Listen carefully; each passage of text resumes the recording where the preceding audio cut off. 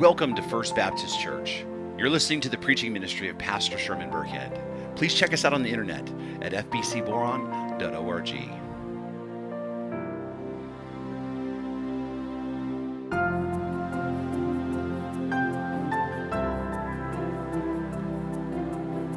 Matthew chapter 28, beginning in verse 16, and the word of the Lord reads, Now the 11 disciples went to Galilee, to the mountain to which Jesus had directed them. And when they saw him, they worshipped him, but some doubted. And Jesus came and said to them, All authority in heaven and on earth has been given to me. Go, therefore, and make disciples of all nations, baptizing them in the name of the Father, and of the Son, and of the Holy Spirit, teaching them to observe all that I have commanded you. And behold, I am with you to the end of the age. This is the word of the Lord. William Carlyle once wrote, Evangelism is the perpetual task of the whole church and not the peculiar hobby of certain of its members. So one of the greatest promises of the Christian faith is the promise that God will always be with us. That's the truth, that we are never really alone. That we have not been forgotten. That we are not isolated. Even in the darkest moments of our lives, even in the deepest parts of our despair, God is with us. In fact, Jesus himself says he will be with us. That's what it says in the text today, that he will be with us. And if you were in Christ, this is a promise then you would be holding on to. It's a promise that we have all leaned on. I know that I have. It's a promise that should give you great comfort, especially when things are difficult. When the world doesn't make any sense, when all seems to be lost, when everyone around you seems to abandon you, the promise is a rock-solid foundation of hope under your feet. The promise that Christ himself is always with you. And so if you're a believer, then you hold on to that promise. You cherish that promise. You lean on that promise. And you trust it. And we do so for good reason. Because it's true. The promise is as true as any promise God has ever made. Jesus, God who came in the flesh, is with those who trust him by faith. His Spirit lives in them. And we should then be able to rejoice always in that and take comfort in that fact. But the thing that you and I need to understand, that this particular promise that Jesus makes here in Matthew, to always be with us, this promise has a context. You see, Jesus didn't simply say this, he didn't simply make this promise in an isolated statement. He didn't just say, you know what, guys? No matter what happens in your life, I'm going to be with you. I mean, it is true, but that's not what he said. He made this promise in connection with something else that he said. There is a context to this promise, and that context is the Great Commission. The command that Christ gives all Christians to go out into the world and make disciples. And the reason why this is important is because many of us will tend to gravitate towards the parts of the Scripture that really speak to us and the parts that really make us feel good and the parts that we really, really like. But then we tend to ignore the parts of the Scripture that don't really appeal to us or don't really speak to us, or the parts that we really don't like. We look at Jesus' promise in this text here, and we are willing to say, yes, that promise that he's with us, that's for us. Right? And we receive that promise with great joy, but that many Christians will try to then separate this promise from its context and the command that Jesus gives to go out into the world and make disciples. I mean, because everybody likes the part, right, of Jesus being with us no matter what. We all like that part. But not everybody likes the idea that we are all called to be on mission for Christ. In fact, there are many people who would deny that either explicitly or implicitly that they are called to take part in the Great Commission of making disciples. They would say, yes, Jesus is with me, but no, I'm not called to do that. That's not my calling. Some will even say that the command to make disciples of the nations is actually a command that Jesus gave only to the apostles, and it was just for them in that age. It's not really for our time, and it's not for the church at large. Some will say that it doesn't apply today. But here's the inescapable truth about this. The promise for Jesus to be with us, the promise that he makes here is connected to the command for us to go out into the world and make disciples. Both of these things are simultaneously true, and both of those things are for us. Jesus' command to make disciples of all the nations, right? And in light of that, he promises to be with us. He promises to be there. He promises to strengthen us, to enable us to carry out this mission. The promise and the command are both for us. Not to mention, as we talked about last week, you were saved by the grace of God, but you were not saved simply for you. Your salvation, though it involves you, and it certainly benefits you, ultimately it's not just about you. Actually, it's all about God. You were saved by God, for God, because he created you. And he saved you for his glory. Why? Because everything that God does, he does for his own glory. Which means you were saved then for his plans and his purposes. And his plan and purpose for you, as we talked about, is to participate in the mission of Christ. Which means the mission to save souls. Remember, as Paul said, Christ Jesus came in the world to do what? To make people happy. No, that's not what he said, right? Christ Jesus came in the world to save sinners. To save sinners. That's the mission that we're called to.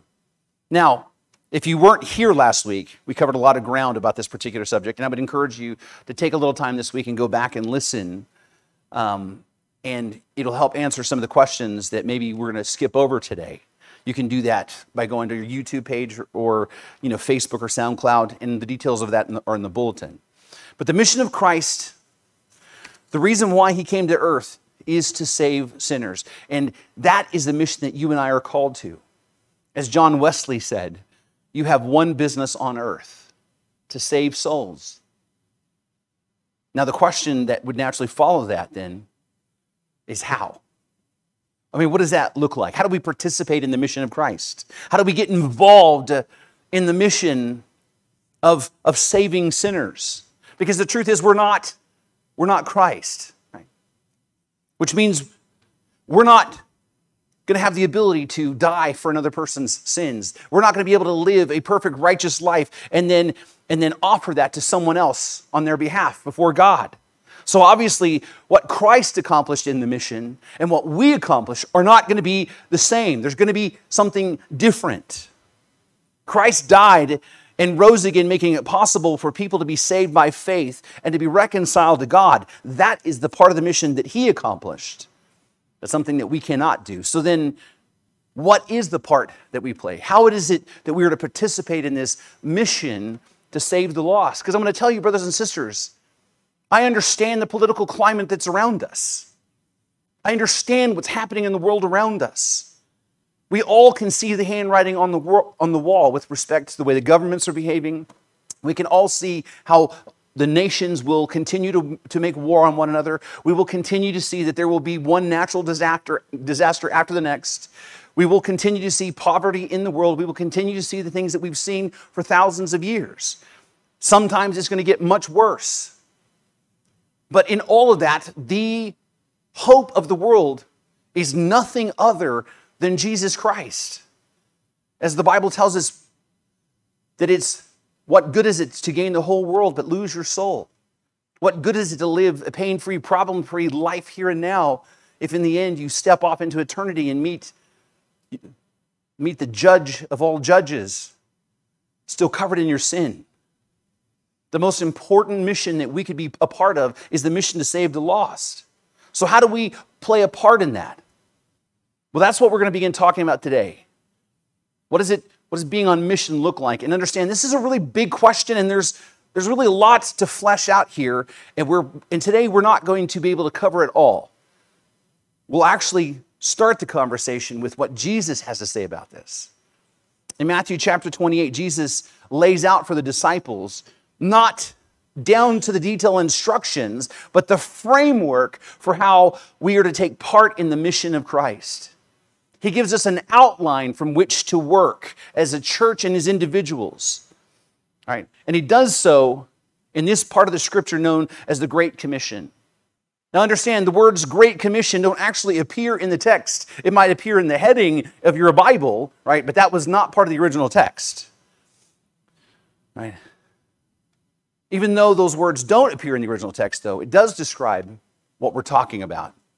In fact, the word commission is defined as an authorization or command to act in a prescribed manner or perform prescribed acts. And that's exactly what Jesus has done. He has authorized us and commanded us to do something very specific. He gives us very clear orders to follow here. So it is a commission. And the scope of this commission, if you're paying attention to the text, you'll see the scope is not just simply your neighborhood. The scope of this commission is not just the town of Boron or the state of California. The scope of this commission is the entire world. And so it is truly a great commission because it's a gigantic commission. And in this great commission, Jesus outlines for us the duties and responsibilities that we are to operate under as we strive to fulfill this mission. And we find this great commission in Matthew chapter 28. And beginning in verse 16, it says, "Now the 11 disciples went to Galilee." And just so you know, the reason why it says 11 is because Judas he's left the building. That's correct. It's a polite way to say that. So there are 11, and they went to Galilee, to the mountain which Jesus had directed them. And when they saw him, they worshiped him, but some doubted. And Jesus came to them and said to them, "All authority in heaven and on earth have been given to me. Go therefore make disciples of all nations, baptizing them in the name of the Father and the Son and the Holy Spirit, teaching them to observe all that I have commanded you. And behold, I'm with you always to the end of the age." The first thing I think that we have to take note of is, before we talk the specifics of the mission anyway, is the foundation on which our mission is built. What is our mission built on? It is very clear here. Right? What is it that makes the words of Christ binding on us when he gives them? And the answer is quite simple. The authority of Jesus Christ. That's what makes it binding. Our mission in the world around us is rooted in the authority of Jesus Christ himself. Notice he says, "All authority in heaven and on earth has been given to me." All authority has been granted to him. Not just some authority. All authority. All authority in heaven. All authority on everything on earth. Every bit of creation. Authority over all the animals, over all people, over all nations, over all kingdoms. Even over things like the laws of physics. He has authority over history and authority over every molecule in the universe. Jesus has authority over everything, and this is vitally important for us to understand. The Great Commission is founded on the authority of Christ. He has the authority to give us this kind of commission. I mean, the truth is, if someone is going to give you a direct order, if someone is going to tell you how you ought to live your life, if someone is going to direct your actions, they need to have the authority to do so. For example, if somebody walks into your place of employment and begins to offer you direction and order you around, the first question you're going to ask is, who are you? And what makes you think you have the authority to tell me that? Right? It's just like when you were a kid on the playground and some adults come walking up to you and start telling you what to do, and you're like, wait a minute, you're not my mama, right? Mama has authority, not you. If someone's going to give you direction, if somebody's going to give you an order, if someone's going to put you on mission, that someone, if they're going to change the course of your life, they need to have the authority to do so. And Jesus says, I have all of that authority. All of it. After his death, burial, and resurrection, Jesus was given by the Father supreme authority. He was given total sovereignty. By the way, if you remember when Jesus was being tempted by Satan, one of the things that Satan offered him was the kingdoms of the world because he supposed he had the authority over those things. Christ didn't take him up as an offer because he already knew he had the authority. And that authority was demonstrated in his resurrection. And this is important for two reasons. First, theological, and second, practical. The first reason, theologically speaking, has to do with who Jesus is, and the second one has to do with how we respond to that, practically speaking. So let's begin with the theological reason. Christ the Son was given authority by God the Father, which means Christ is completely sovereign, which helps us to understand an inescapable, essential truth about who Christ is. Christ is the truth about the very nature of the gospel itself. The reason why Jesus can have the authority that he has and he can be completely sovereign is because Jesus, is the Son of God. He is actually God in the flesh. The reason why Jesus has all authority is because he is God incarnate, that he is fully divine. The foundation of this text, the foundation of the gospel, the foundation of the Great Commission, and the foundation of your salvation itself is who Christ is. It's his identity. And the thing that we need to remember, and as we share the gospel with the rest of the world who wants to make minor little tweaks and changes, we have to affirm and understand that Jesus is not some created being. He never has been. He always has been from eternity past. He is the great I am. That means he was never an angel, which means he was never some man who then found a way to work himself up to godhood. He has always been God. Jesus is God in the flesh. That's the foundation of his authority. Jesus is the divine Son of the King, which is the widespread and compelling testimony of the New Testament. In fact, in John chapter 1, verse 1, we're told, in the beginning was what? The Word. And the Word was with God, and the Word was. Very clearly, you cannot even twist the Greek around to say anything else. The Word was God. And if there's any question at all about who the Word was, in verse 14, John fills it in for us and says, the Word became flesh and dwelt among us. And we have seen his glory. Glory is of the only Son from the Father, full of grace and truth. The deity of Christ, the fact that he is God in the flesh, is an absolute, established, essential truth that is found throughout the New Testament, and it's the foundation of the gospel itself. God himself came down to save you. That's why he is sovereign and in control. That's why Jesus has the sovereignty and the power. And even his followers understood this fact, by the way. If we're told in this text that his followers worshiped him, notice it says, now the 11 disciples went to Galilee to the mountain to which Jesus had directed them. And when they saw him, they worshiped him. This is important. This is one of those things that you can't escape when you're trying to twist and turn away from the deity of Christ, because these are Jewish men, very devout in their faith, and there was only one they could worship without being labeled blasphemers. They had to worship God. But these men, when they encountered the risen Christ, they gave him worship that was due only to God. And notice, Jesus doesn't stop them. He doesn't say, don't do that. He actually receives their worship. Now, when we read the New Testament, what we find is that there are other people in the Bible that actually were, at least momentarily, worshipped by other people. Other people attempted to worship them. And time again, you'll see it in the New Testament. They say, what? Don't do that. Don't do that. In fact, Paul and Silas almost tore their own clothes. Peter said, don't do that. Even an angel in the book of Revelation tells John, what? Get up, don't do that. I'm a fellow servant with you.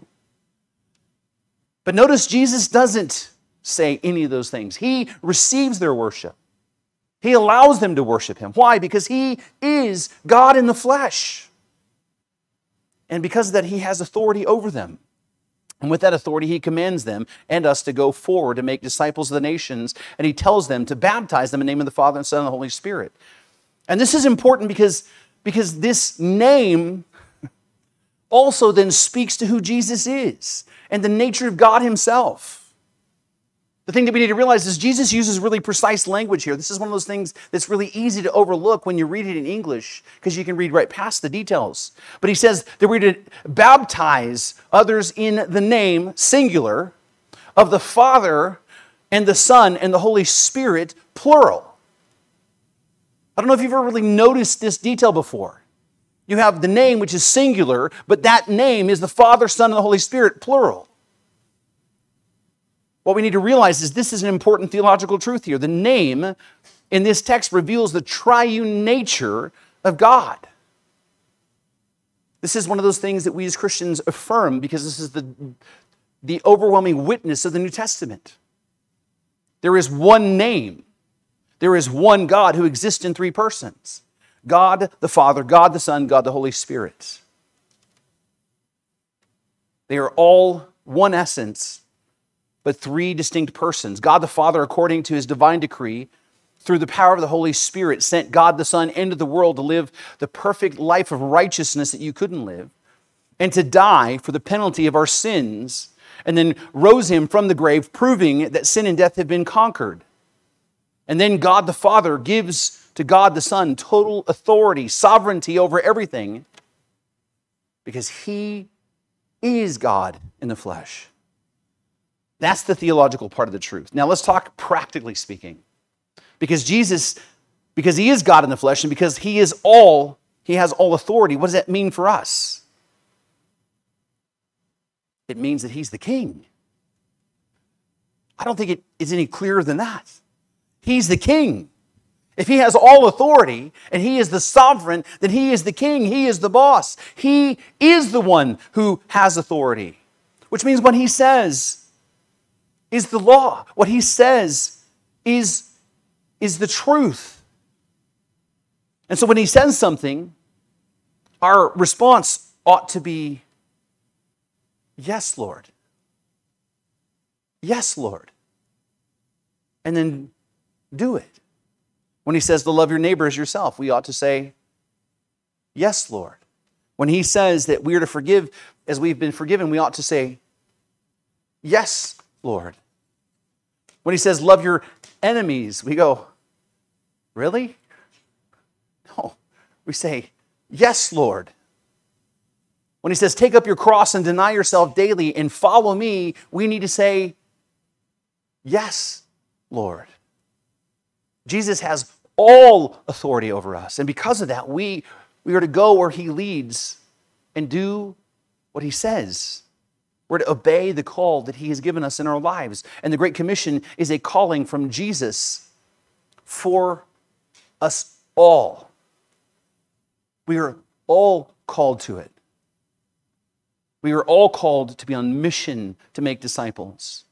This is what he says here in Matthew. All authority in heaven and earth has been given to me.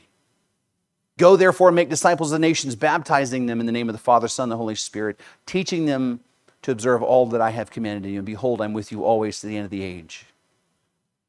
Church family, this is where we need to lean in and really hear what God is speaking to us. It's really easy for us to then put on our Sunday attitudes and then walk out of here, and then forget what we're hearing. All of us, you and me, every Christian that lives is called to be on mission for Christ by making disciples. That is the truth. But then how do we fulfill this mission? How do we do that? I mean, because it seems like such a big thing. I don't have the power to change anybody's heart. I don't have the power to actually save anyone. Not to mention, most of us are pretty much terrified nowadays to talk to people. I mean, some people are willing to just talk to anybody. I mean, my dad will talk to a fence post if it would stand still long enough, you know. But most of us are really quite content to go out in the world and put our face in our little screens and then just ignore the world around us. Most of us are just quite okay with just getting along with everybody at Thanksgiving and not even mentioning things about faith. How do we fulfill this great commission? It seems like such a big thing. Well, actually, there are two things we need to consider. First of all, there's the big picture strategic perspective. And then there's the ground level tactical, right, rubber meets the road kind of perspective for the mission. Let's talk about the strategic part first. From a big picture perspective, what we need to understand is that Jesus is communicating the outline for how we are to reach the world. He says, "Go and make disciples of all nations, baptizing them in the name of the Father, Son, and the Holy Spirit, teaching them to observe all that I commanded you." What we need to see here is there's three basic components to the Great Commission. There are three major components to making disciples, and that begins with evangelism.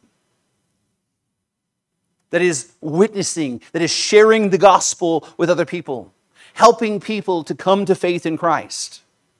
The fact is, a person cannot follow Christ until they understand the gospel and put their trust in Christ. I've heard people say before, "I'm just trying to get them to follow Jesus, right? Then they can believe." I'm like, it doesn't work that way. Because the places that Christ is going to call Christians into, you will not go unless you trust Him. You will not follow Christ unless you actually believe. So step one is we have to help people believe. How do we help them to believe? We've got to share with them the gospel. People will not follow Christ until they believe the good news, and they won't believe the good news until they hear the good news. Right?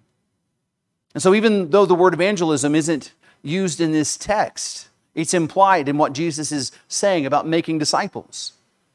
We need to make converts of the faith. And so it begins with evangelism. Because you're not going to make disciples without sharing the gospel and then leading them to faith in Christ. And so the first part is to make disciples. The first part of making disciples is evangelism. And what that means is you and I are then called to be evangelists. Whether we like it or whether we don't. Whether we want to believe it or not, we are all called in our own very unique way to be evangelists. All of us. We're to go out into the world and share the hope of Christ with those around us. That's our part of the mission, and I understand. Right? Some people are just really gifted for that. Some people are really, really, really good at this. Some people are really, really comfortable with this. And there can be some who will reach a lot of people. It's just going to feel natural for them. But all of us, every single one of us, are to be involved in evangelism by sharing the hope of Christ with other people. Right? By the way, I want you to be really clear. Just because somebody has what the supposed gift of evangelism doesn't mean that they actually reach a lot of people. They might be really, really good at speaking publicly and maybe moving people emotionally to make a decision, but it doesn't mean that they're actually really reaching people. In fact, the vast majority of people come to faith not because of some evangelist who has a persuasive sermon to give. Most people come to faith because of individual people who, through their lives, share the hope of Christ one-on-one, person to person, taking the time to love somebody where they are and telling them about Jesus. So yes, every single one of us are to be involved in evangelism and sharing the hope of Christ with other people. That's number one. Number two, right, is baptism. The second part of making disciples is baptism. Once they believe, they need to be baptized. Now, understand, you individually, you're probably not called to administer believers' baptism. That's reserved for the officers of the church. But understand what baptism actually means here. Baptism is a picture of a believer identifying with the death and resurrection, life, death, and resurrection of Christ. And it's an outward symbol of an inward reality that symbolizes two basic things. The first thing it symbolizes is the believer's union with Christ. And the second thing is it symbolizes the believer's union with the body of Christ. Baptism is when a believer publicly identifies with the body of Christ and says, I belong to the family of God.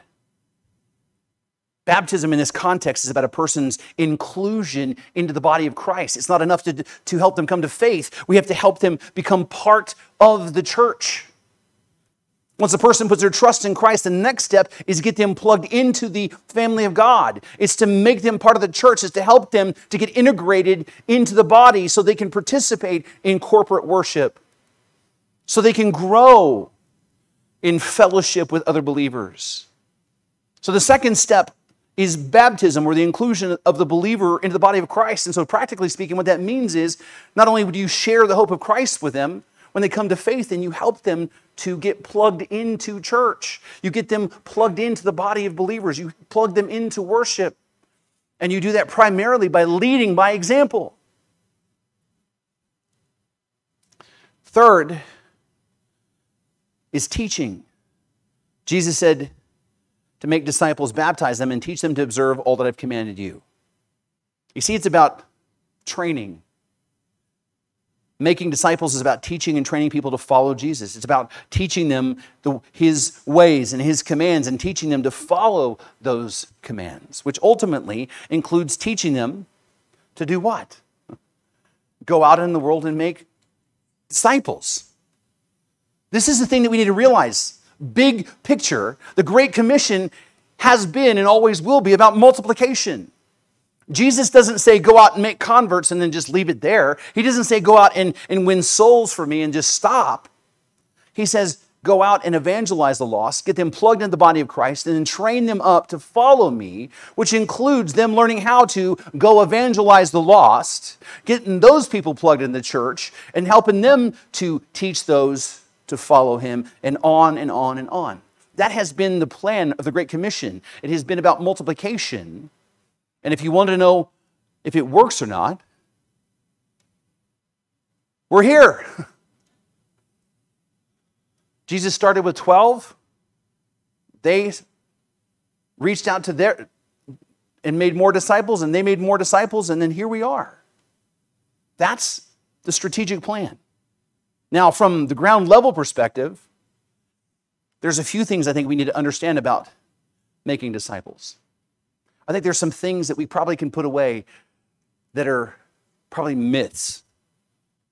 You see, what we need to realize is discipleship, whether it's evangelism, whether it's helping someone to get plugged into the church, whether it's actually teaching people, discipleship ultimately is about a person-to-person relationship. Brother Sam had said that relationship is the currency of heaven, and it is absolutely right. It is not God's plan for people in mass to come to faith because of some great preachers who preach a great sermon, and then somehow, some way, they figure out, how to follow Jesus by watching YouTube videos. I mean, it could happen, right? But the reality is, from the early church down to today, discipleship is ultimately about a person-to-person relationship.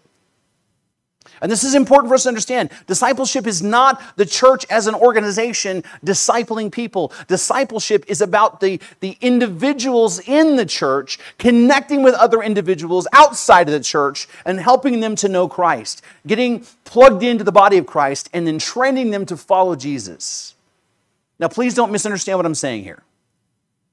The church as a living body, as a collective organism, does have a responsibility to equip the saints for ministry.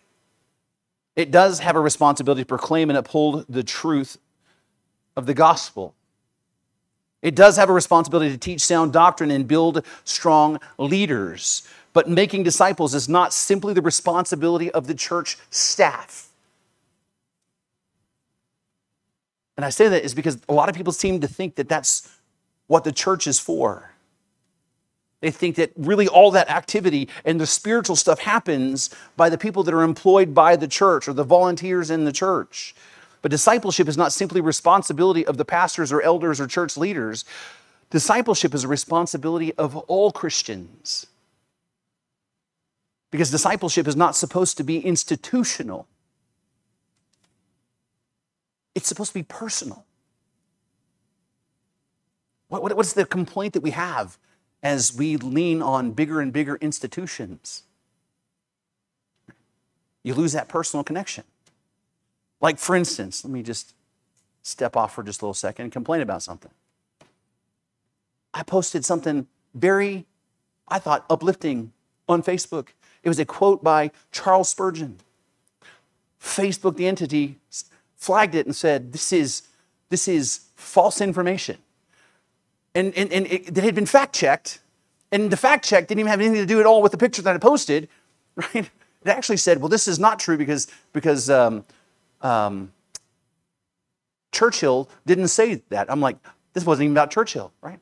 And so I'm going back through trying to find a way to say, Facebook, you guys are idiots, right? I mean, because this wasn't even about that. Why are you flagging me? And then it like almost threatened me, like, you can delete this.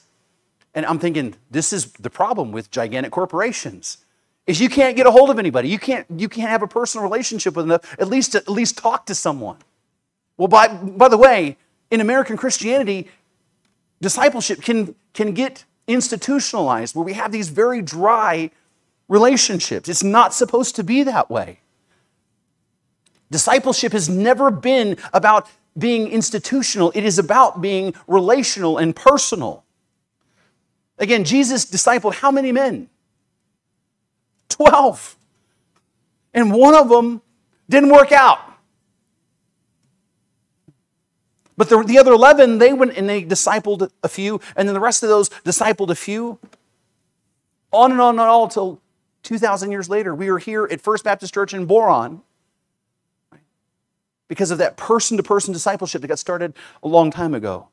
So it's important for us to understand, because we live in a culture that says your job is to occasionally invite some people to church and then rest upon me or the leaders in the church to do the rest. In fact, I heard some pastor say it like this. He goes, yeah, some people think that it's their job to catch them and then it's my job to clean them.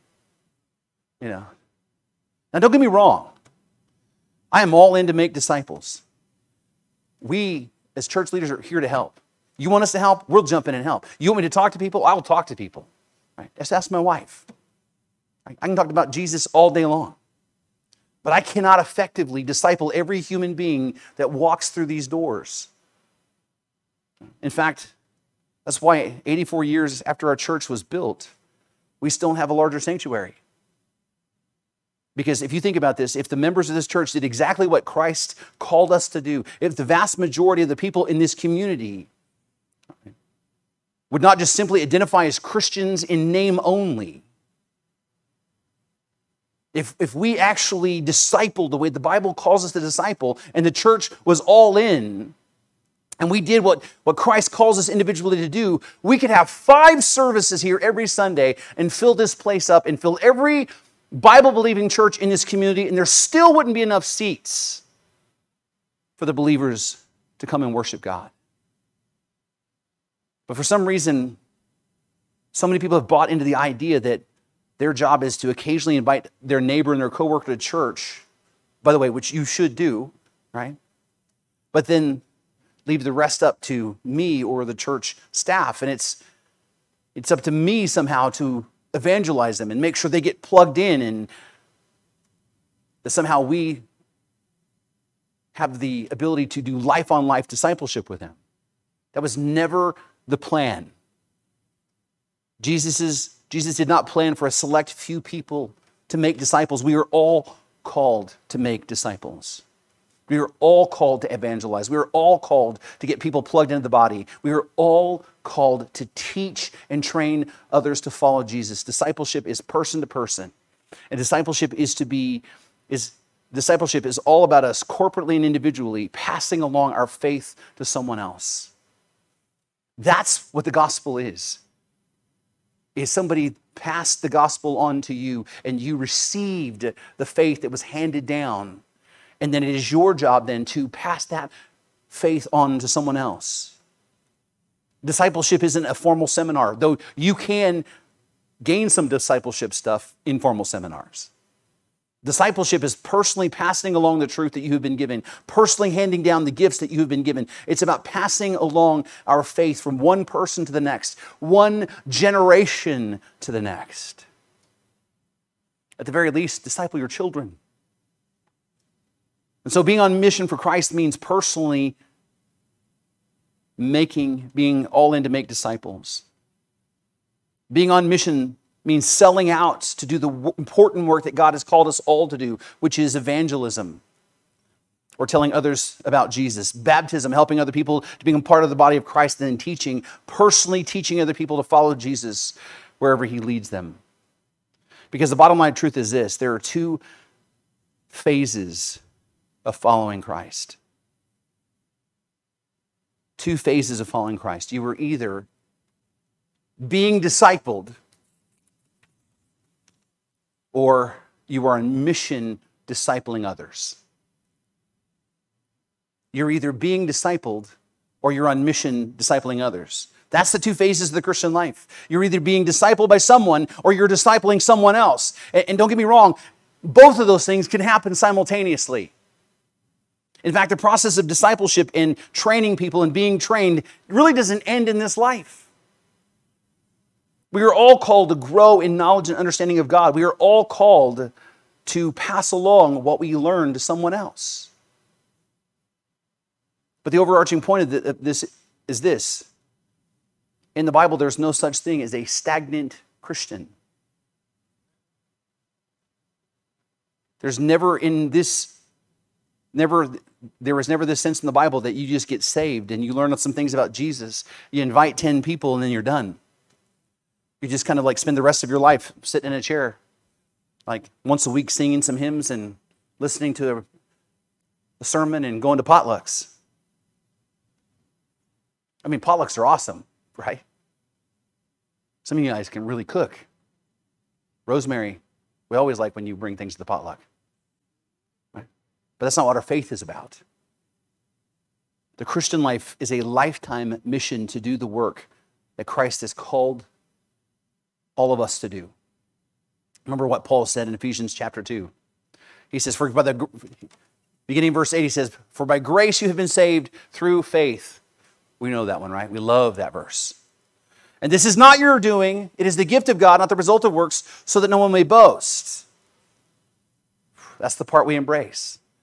But then there's the other part that goes right with it. Because we are his workmanship, created in Christ Jesus for good works, which God prepared beforehand that we should walk in them. Remember, you weren't saved for you. You were saved for God and his glory and his purpose. And his purpose is all about you walking in the works that he's prepared for you to do. And what has he prepared for you to do? Go out in the world and make disciples. That's what he called you to do. That's what he called me to do. And yes, you might have a heart to meet people's physical needs. Praise the Lord for that. We need people to do that. We need people to feed hungry people. We need people who will counsel. We need people who will love on people who are emotionally in need. We need people who will go out and share the love of Christ with people. But that's the platform on which to stand to fulfill your real calling. Your real calling is to make disciples.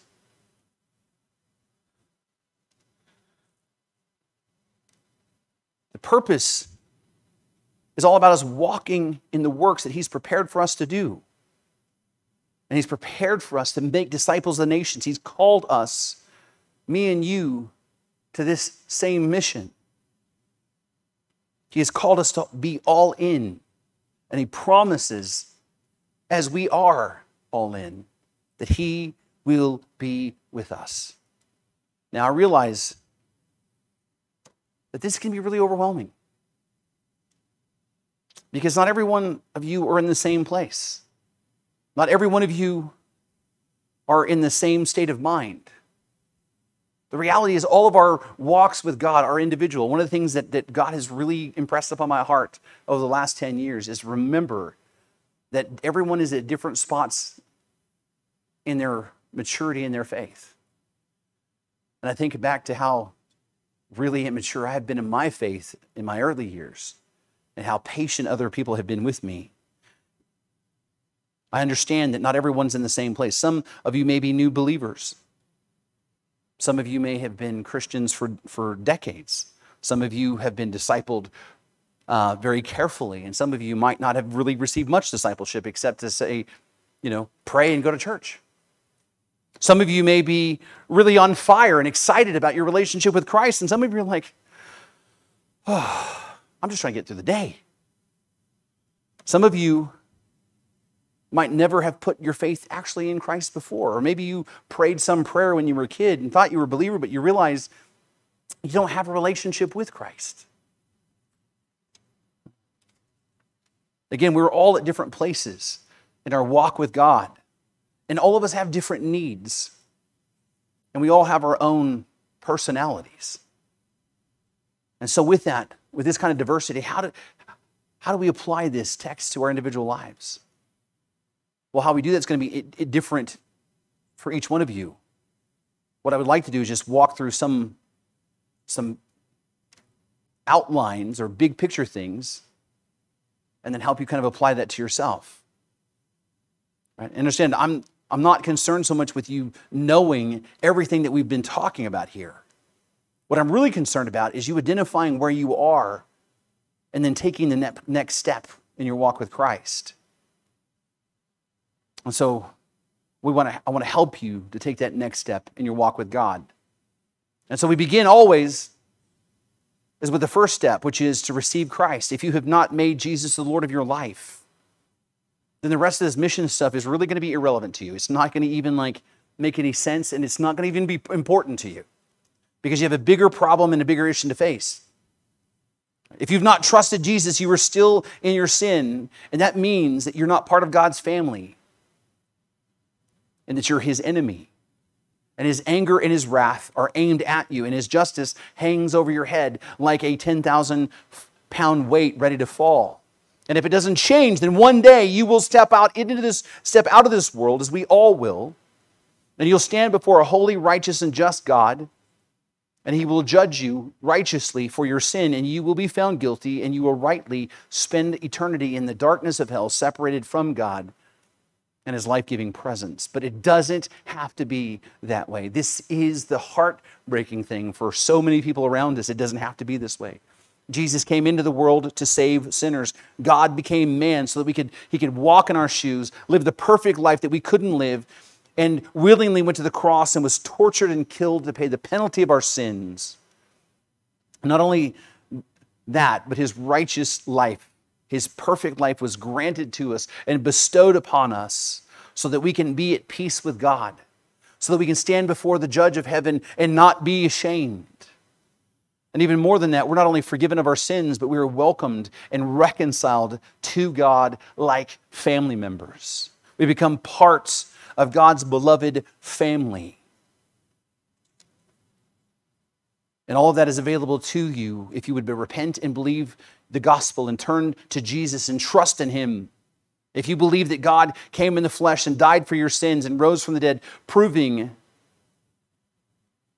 that He is what He claimed to be, God in the flesh, and that He died for your sins, you will be saved. That's the overwhelming witness of the Bible. As we spent so much time in Romans in the first 6 chapters, over and over again, we're reminded that we are saved by faith in Christ. And it's really easy, actually. In fact, for those of you who are looking for a way to share this with people, I think the ABC way of presenting the gospel is helpful. A stands for admit. Admit that you're a sinner. Admit that you're broken. Admit that you're powerless to fix it on your own. You can't save yourself, so just simply admit it. Most of the world wants to spend its life, wants to fool you and say, I'm a good person. That's why God's going to save me. No, you're not. Not according to God's standard. Maybe according to someone like me, you might be a good person. I'm a pretty low bar to compare to. But admit that you're a sinner. And then B stands for believe. Believe the gospel. Believe what the Bible says about Jesus. Believe that he was born of a virgin and that he is God come to earth. Believe that he lived the perfect life for your sin, for your righteousness, and died for your sin. Believe that he did raise from the grave, physically and literally from the dead.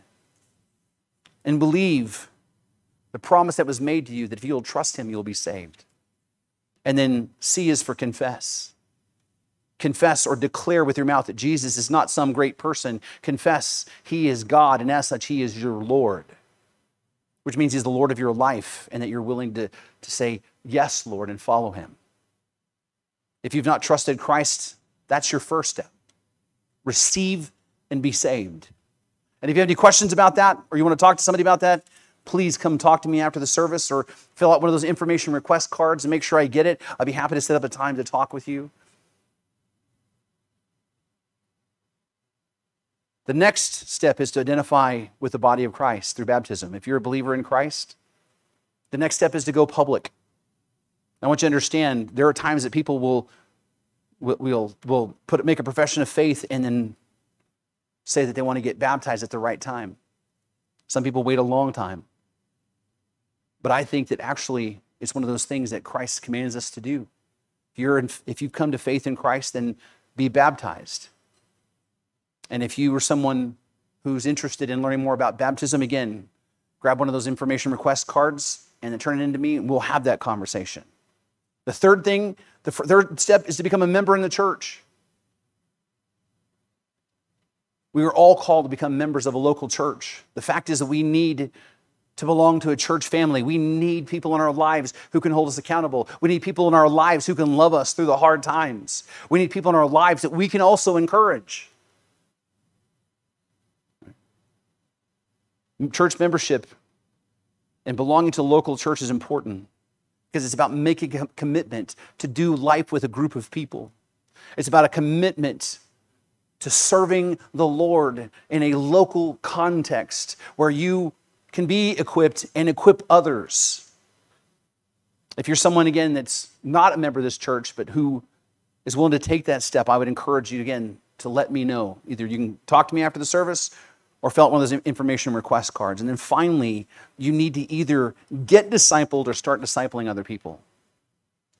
If you're someone that I like, Pastor, I've been in church my whole life, but no one's really grabbed me by the hand and helped me walk through what it means to live the Christian life. There are people in this church who are willing to come alongside you individually and lovingly walk you through that. Right? We have a few people that are actively discipling other people who take time to do Bible studies together, who take time to have lunch together, who take time to answer questions and invest. Right? If you have not been discipled, then I would encourage you to let us know and that you're interested in becoming discipled. And also, if you're not currently discipling someone and you are of the faith, even if you're still a relatively young believer, you still have a part to play. I want to help you to build those relationships with other people so that you can then pass along what you know. This, brothers and sisters, is how we are to fulfill the mission that Christ has given all of us. And so again, I would ask you, if you are interested in disciple making or being discipled, by all means, fill out one of those information request cards. You can put them on the back table back there in the offering plate if you want, or you can give them directly to me. But either way, we all ought to be discipling or being discipled. Now that you know all of that, and now that you know that Jesus is God in the flesh by his authority, he's called us to take part in the mission to save sinners by fulfilling the Great Commission. Now that we know all of this and that God and his will and plan for your life, that you glorify him by fulfilling the Great Commission, the only question left to ask yourself then is, are you willing to be all in or are you not? My brothers and sisters, that's the question I can't answer for you. And I do understand that all of you are at a different place in your life. I do understand that there are times when there are things in your life that makes it seem like it's impossible. But you simultaneously can be all in for Christ and still have challenges in your lives. In fact, it's by being in the service of the Lord that you'll find at some of the times of the greatest healing. That when you're loving other people for Christ, that you will find that God's grace is being poured out into your own life. And so my encouragement to you is to say yes. It's my encouragement to you to join us at First Baptist Church to fulfill this mission. Again, we're not all called to get out on the street corner with sandwich boards, but we all can love our neighbors and then take that moment to share with them the hope that we have. You've been listening to the preaching ministry of Pastor Sherman Burkhead, a production of First Baptist Church in Boron, California. Our website address is fbcboron.org. And would you please consider partnering with us financially as we work to share the hope and the gospel of Jesus Christ with our community and our world.